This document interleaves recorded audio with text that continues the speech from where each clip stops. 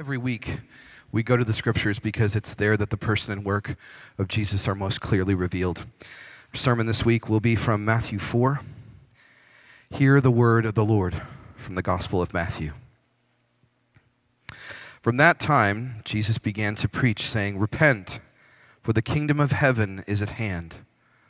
While walking by the Sea of Galilee, he saw two brothers, Simon, who is called Peter, and Andrew his brother, casting a net into the sea, for they were fishermen. And he said to them, "Follow me, and I will make you fishers of men." Immediately they left their nets and followed him. And going on from there, he saw two other brothers, James, the son of Zebedee, and John his brother, in the boat with Zebedee their father, mending their nets, and he called them. Immediately they left the boat and their father and followed him.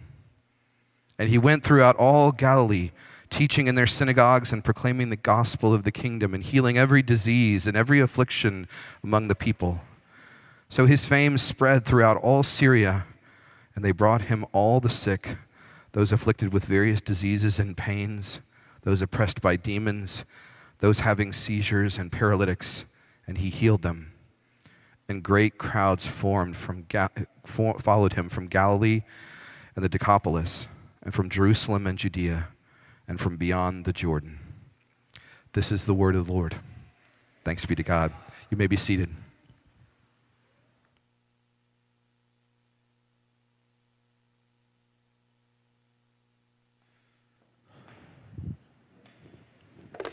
Good morning.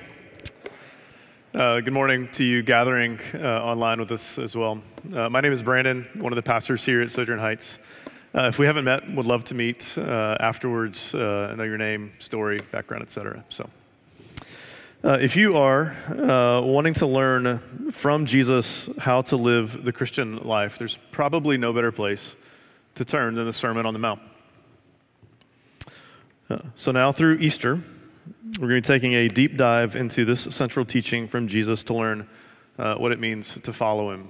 But before we get there, we're taking a few weeks, last couple of weeks and today, to look at a few passages that make our way into the Sermon on the Mount to lay a foundation we need to have laid to be able to stand on as we enter into the Sermon on the Mount. And so last week we looked at the baptism of Jesus, and we saw that in order to live the teachings of Jesus, you have to know that you are loved by God, that if you try to live the Sermon on the Mount in order to become loved by God, the teachings will simply crush you.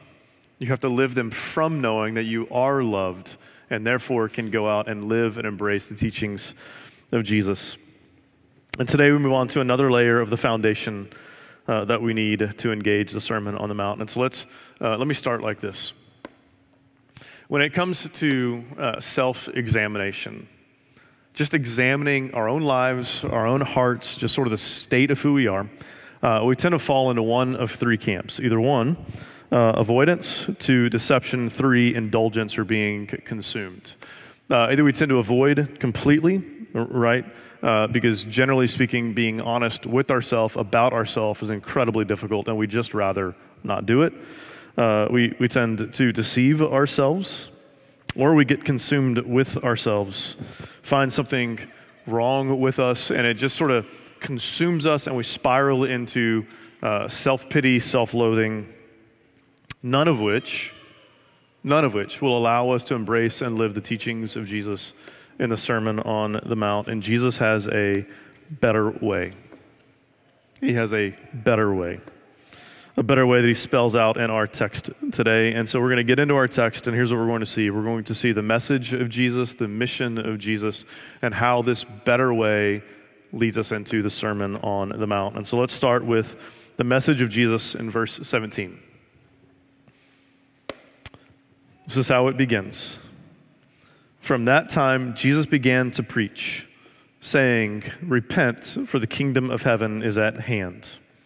Here is the message of Jesus. Repent, for the kingdom of heaven is at hand. These are the exact words from John the Baptist, one chapter before. And so I'm not going to spend a lot of time expounding the message of Jesus right here, because 2 weeks ago, this was the heartbeat of our sermon. I thought Paul did a bang-up job with it.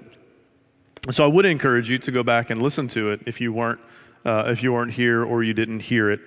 But I do think it's important to recap a couple of points from 2 weeks ago that will help us define what this word repent means and what repentance is. In the end, it's going to prove important because it will require self-examination that does not fall into any of the camps we just described. So here's what we said a couple of weeks ago. Here's a short recap. One, that to repent is a complete change of mind. It requires a complete turning. And it's not self-pity. It's not wallowing in shame. So repenting of something is not self-pity. It is not just shame, wallowing. So we cannot be consumed with ourself. Right? Repentance doesn't mean that we are absolutely flooded, consumed with ourselves, spiraling into shame and self-pity. But it does require the confession of sin. So we can't hide from ourselves either, and we can't deceive ourselves. Repentance requires the confession of sin, so we can't avoid all introspection completely. Why does it matter? Why does repent matter? Because the kingdom of heaven is at hand. The kingdom is where someone has rule, reign, governance. This is true of earthly kingdoms, and it's true of the kingdom of heaven. And here, the King of heaven has come to earth. And so a better translation for at hand is that it has drawn near. Where the king of the kingdom is, he has brought the kingdom of heaven with him. The King of heaven, the kingdom of heaven has come to earth. And so I want to talk a little bit about what the kingdom of heaven looks like and what it does not. Because this week, what we all saw was the antithesis of the kingdom of heaven. Like many of you, I watched the events at the Capitol unfolding and was stunned by what I saw.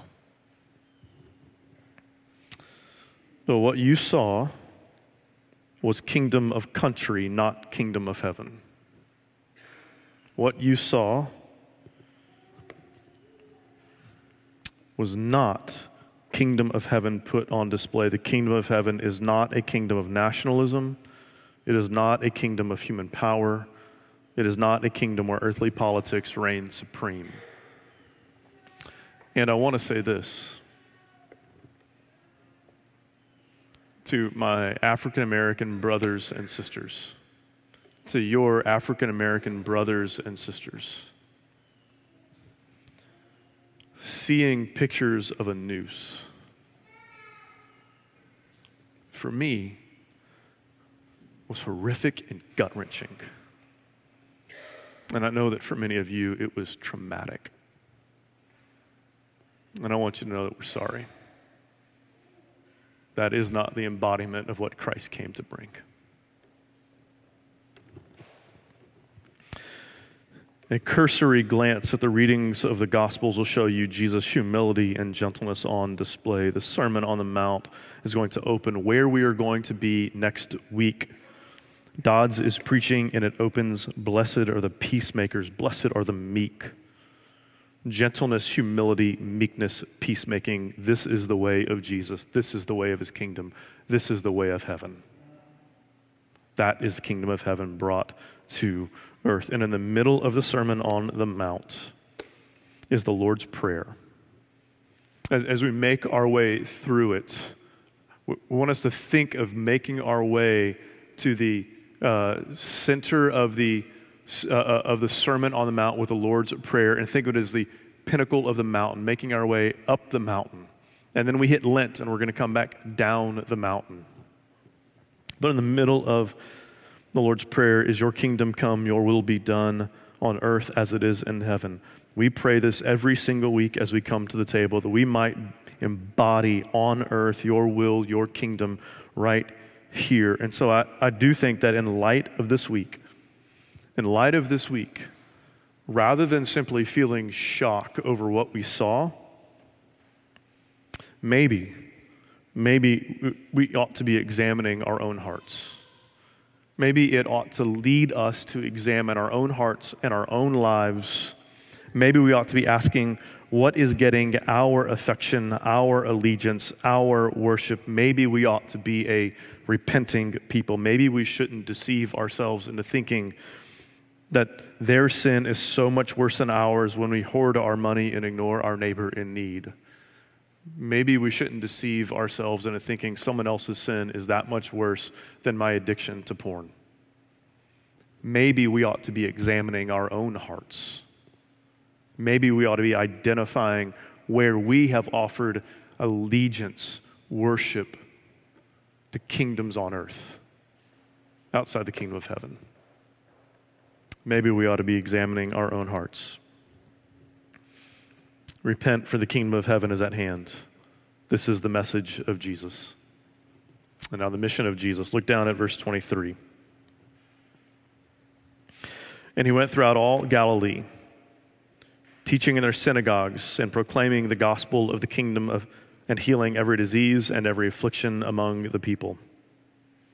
So here in the mission of Jesus, we have this threefold demonstration of the kingdom: teaching, preaching, healing. Teaching, preaching, healing. First, teaching in the synagogues. The synagogues were the sort of the center of cultural life for Israel. It was where they came for worship, but much more than simply that. And Jesus is showing up teaching, and we know that his teaching would have been, hey, listen, you're misreading. Let me show you how to rightly read the scriptures that you are trying to teach. We know by the opposition, by the leaders of the synagogues, that they would have not been a huge fan of how he was reading the scriptures and the collision that happened when he was teaching. And then he went around proclaiming, preaching, heralding the gospel of the kingdom. We need to see these words, gospel of the kingdom, and recognize something right here. That there is more to the gospel simply than the life, death, and resurrection of Jesus. Certainly those sit at the heart of the gospel, and it is what Paul zeroes in on repeatedly. But the gospel includes a king and a kingdom that was established through a king's cross. Kingdom of heaven here on earth. Embodying the teachings of Jesus is about living that kingdom of heaven on earth in our day. And he healed every disease and affliction. Disease, those are physical ailments, but the word affliction, it's much more than simply a reference to what's wrong physically. This word meant inner despondency. It was the emotional problems that Jesus came to heal, much more than simply skin diseases. He came to heal the human soul. Came to bring about complete healing to the human soul. And by the way, what he was doing right here, going out and healing people who are viewed as outside the kingdom of heaven, is a tangible demonstration of who the kingdom is for, but we're going to get to that in a minute. This is part A of the mission of Jesus, to establish a holistic demonstration of the kingdom of heaven on earth. Part B, who is this kingdom for? Let's keep reading. So his fame spread throughout all Syria. And they brought him all the sick, those afflicted with various diseases and pains, those oppressed by demons, those having seizures and the paralytics, and he healed them. And great crowds followed him from Galilee and the Decapolis, and from Jerusalem and Judea, and from beyond the Jordan. His fame spread, made its way throughout the lands of the day, and here 6 geographies get named. Syria, a Gentile area north of Galilee. Decapolis, that means 10 cities, right? Decapolis, compound word, 10 cities. You guys know the decathlon, right? 10 events, 10 cities right here, Decapolis. These are Roman cities south and east of Galilee, Jerusalem, Jordan, beyond the Jordan, Judea. These 6 geographies, they would have included Jews and Gentiles, the religious and cultural lines of the day. It would have included urban and rural, rich and poor. And in these 6 geographies, right at the outset of Jesus' ministry, here's what we see. We see Jesus coming for all kinds of people. We see Jesus coming for all kinds of people from all kinds of backgrounds. That there was not a particular class of people. There was not a particular ethnicity of people.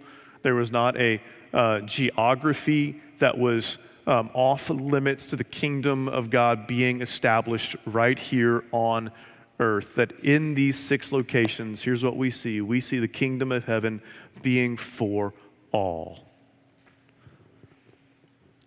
And again, in light of this week, I want to confess something. I want to confess something to you in the hopes that it would spark some honest conversation among you. I want to confess that I like thinking about myself as educated, city, sophisticated, and globally engaged. I like thinking about myself that way. My hobbies are cycling, grilling good steaks, and as of last night, ribs. Economics, which were outstanding, by the way. And I'm going skiing next month. If this doesn't scream privilege, I don't know what does. And I found it easy to turn on the TV and think, if you could just get beyond your town and see the world on a larger scale, you wouldn't be doing this. In other words, I found it easy to say, if you were just more like me.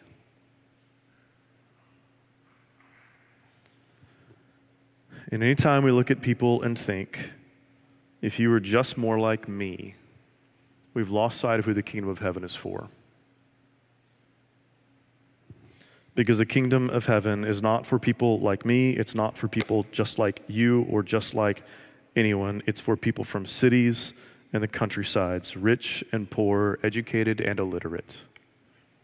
The kingdom of heaven is here to be established for all. And the mission of Jesus was to establish a kingdom that transcends all earthly kingdoms, including and especially the kingdom of me.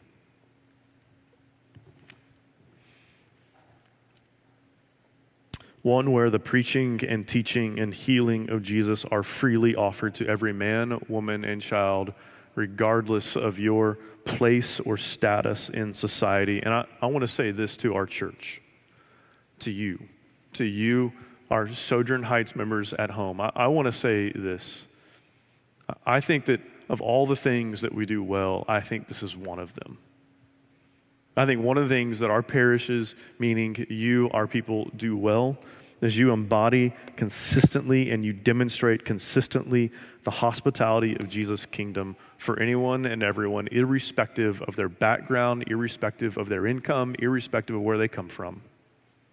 And it is a beautiful sight to see. It is a beautiful sight to see, to watch you embody and demonstrate the kingdom of heaven in this way.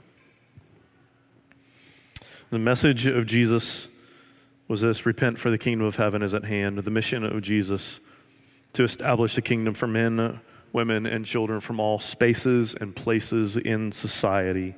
Now, how does this connect to the better way, and how does it connect to the Sermon on the Mount? Well, we'll jump back to verse 19. Back in verse 19, this is what Jesus said. And he said to them, Peter and Andrew, both fishermen by trade. So I do think that we can make too much of this analogy. But here's what he said. Follow me, and I will make you fishers of men. Follow me. Hey, Peter, Andrew, follow me. Follow me. Two words that come after the words repent, for the kingdom of heaven is at hand. Follow me. Follow me. Listen, I know you guys know Peter and Andrew. I know y'all know about Moses, who led Israel out of Egypt and through the Exodus. I know y'all know about Moses, who led Israel out of bondage of slavery and right up to the promised land. Follow me. Follow me. I'm bringing about a new and true Exodus, a delivery not just from slavery, but from sin and death itself. And not right up to the promised land, but into the promised land. Into a promised land where you will be a city on a hill and a light to the nations. And you know what life in the promised land looks like? The Sermon on the Mount. The Sermon on the Mount. But here's what this is going to mean, Peter and Andrew. It means follow me. not into political power, but right up to a cross. Follow me, not into political power, but right up to a cross, where on that cross, the sea of God's judgments and justice are going to be parted for you, but not for me. Me, like Egypt, be swallowed up by it so you don't have to. Follow me, I'm bringing about a new and a true exodus, because the way of the kingdom is the way of the cross. The way of the kingdom is the way of death for my enemies. And in my kingdom, we don't storm at Capitol buildings. We storm the gates of hell, not with fury and rage, but with peace and joy.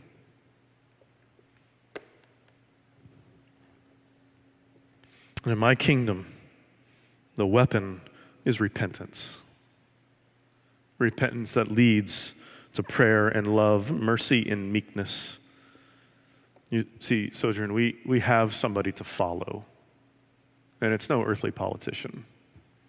It's the King of heaven. And following him leads to a life of repentance that creates a humility and meekness in us.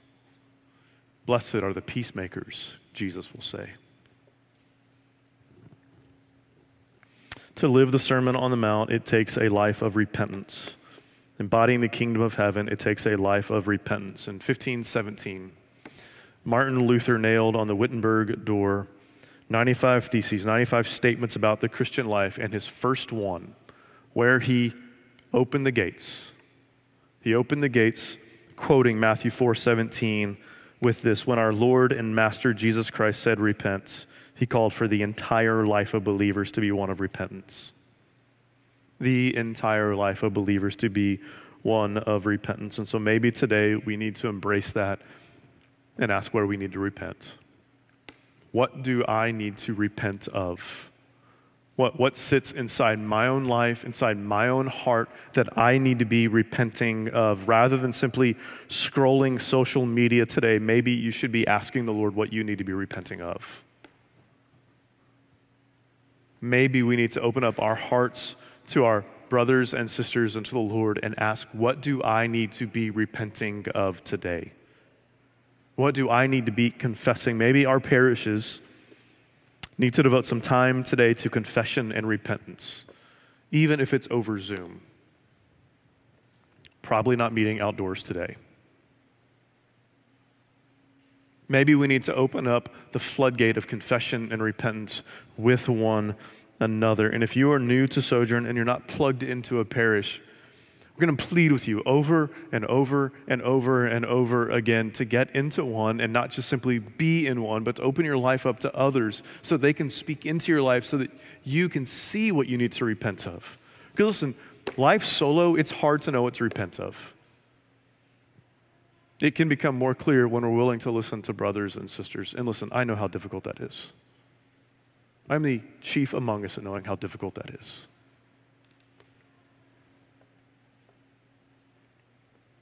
But it's a life of repentance that is the road to living the teachings of Jesus.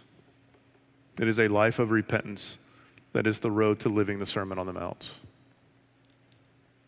It is the road to living the teachings of Jesus as a people embodying together the kingdom of heaven right here on earth. Repentance is the way of the kingdom. It is the way of heaven. It is how we demonstrate the hope, joy, peace, love, humility, meekness, peacemaking of the gospel. Maybe today we don't scroll and watch and judge someone else, but maybe today we look at our own hearts and we ask what we need to repent of today. Repent, for the kingdom of heaven is at hand. Let's pray. Father, thank you for the men, the women, and the children that make up Sojourn Heights. Thank you for the way that our people so often, your people so often and so consistently embody the kingdom of heaven. It is such a beautiful sight to see, and it is a sweet grace. I pray that today, we would ask honest questions, examine our hearts honestly, and that we wouldn't simply look on at the world in shock, but we would examine our own hearts, asking what we need to repent of today. Where do we need to turn again and again and again away from sin and toward Christ our Savior? Help us.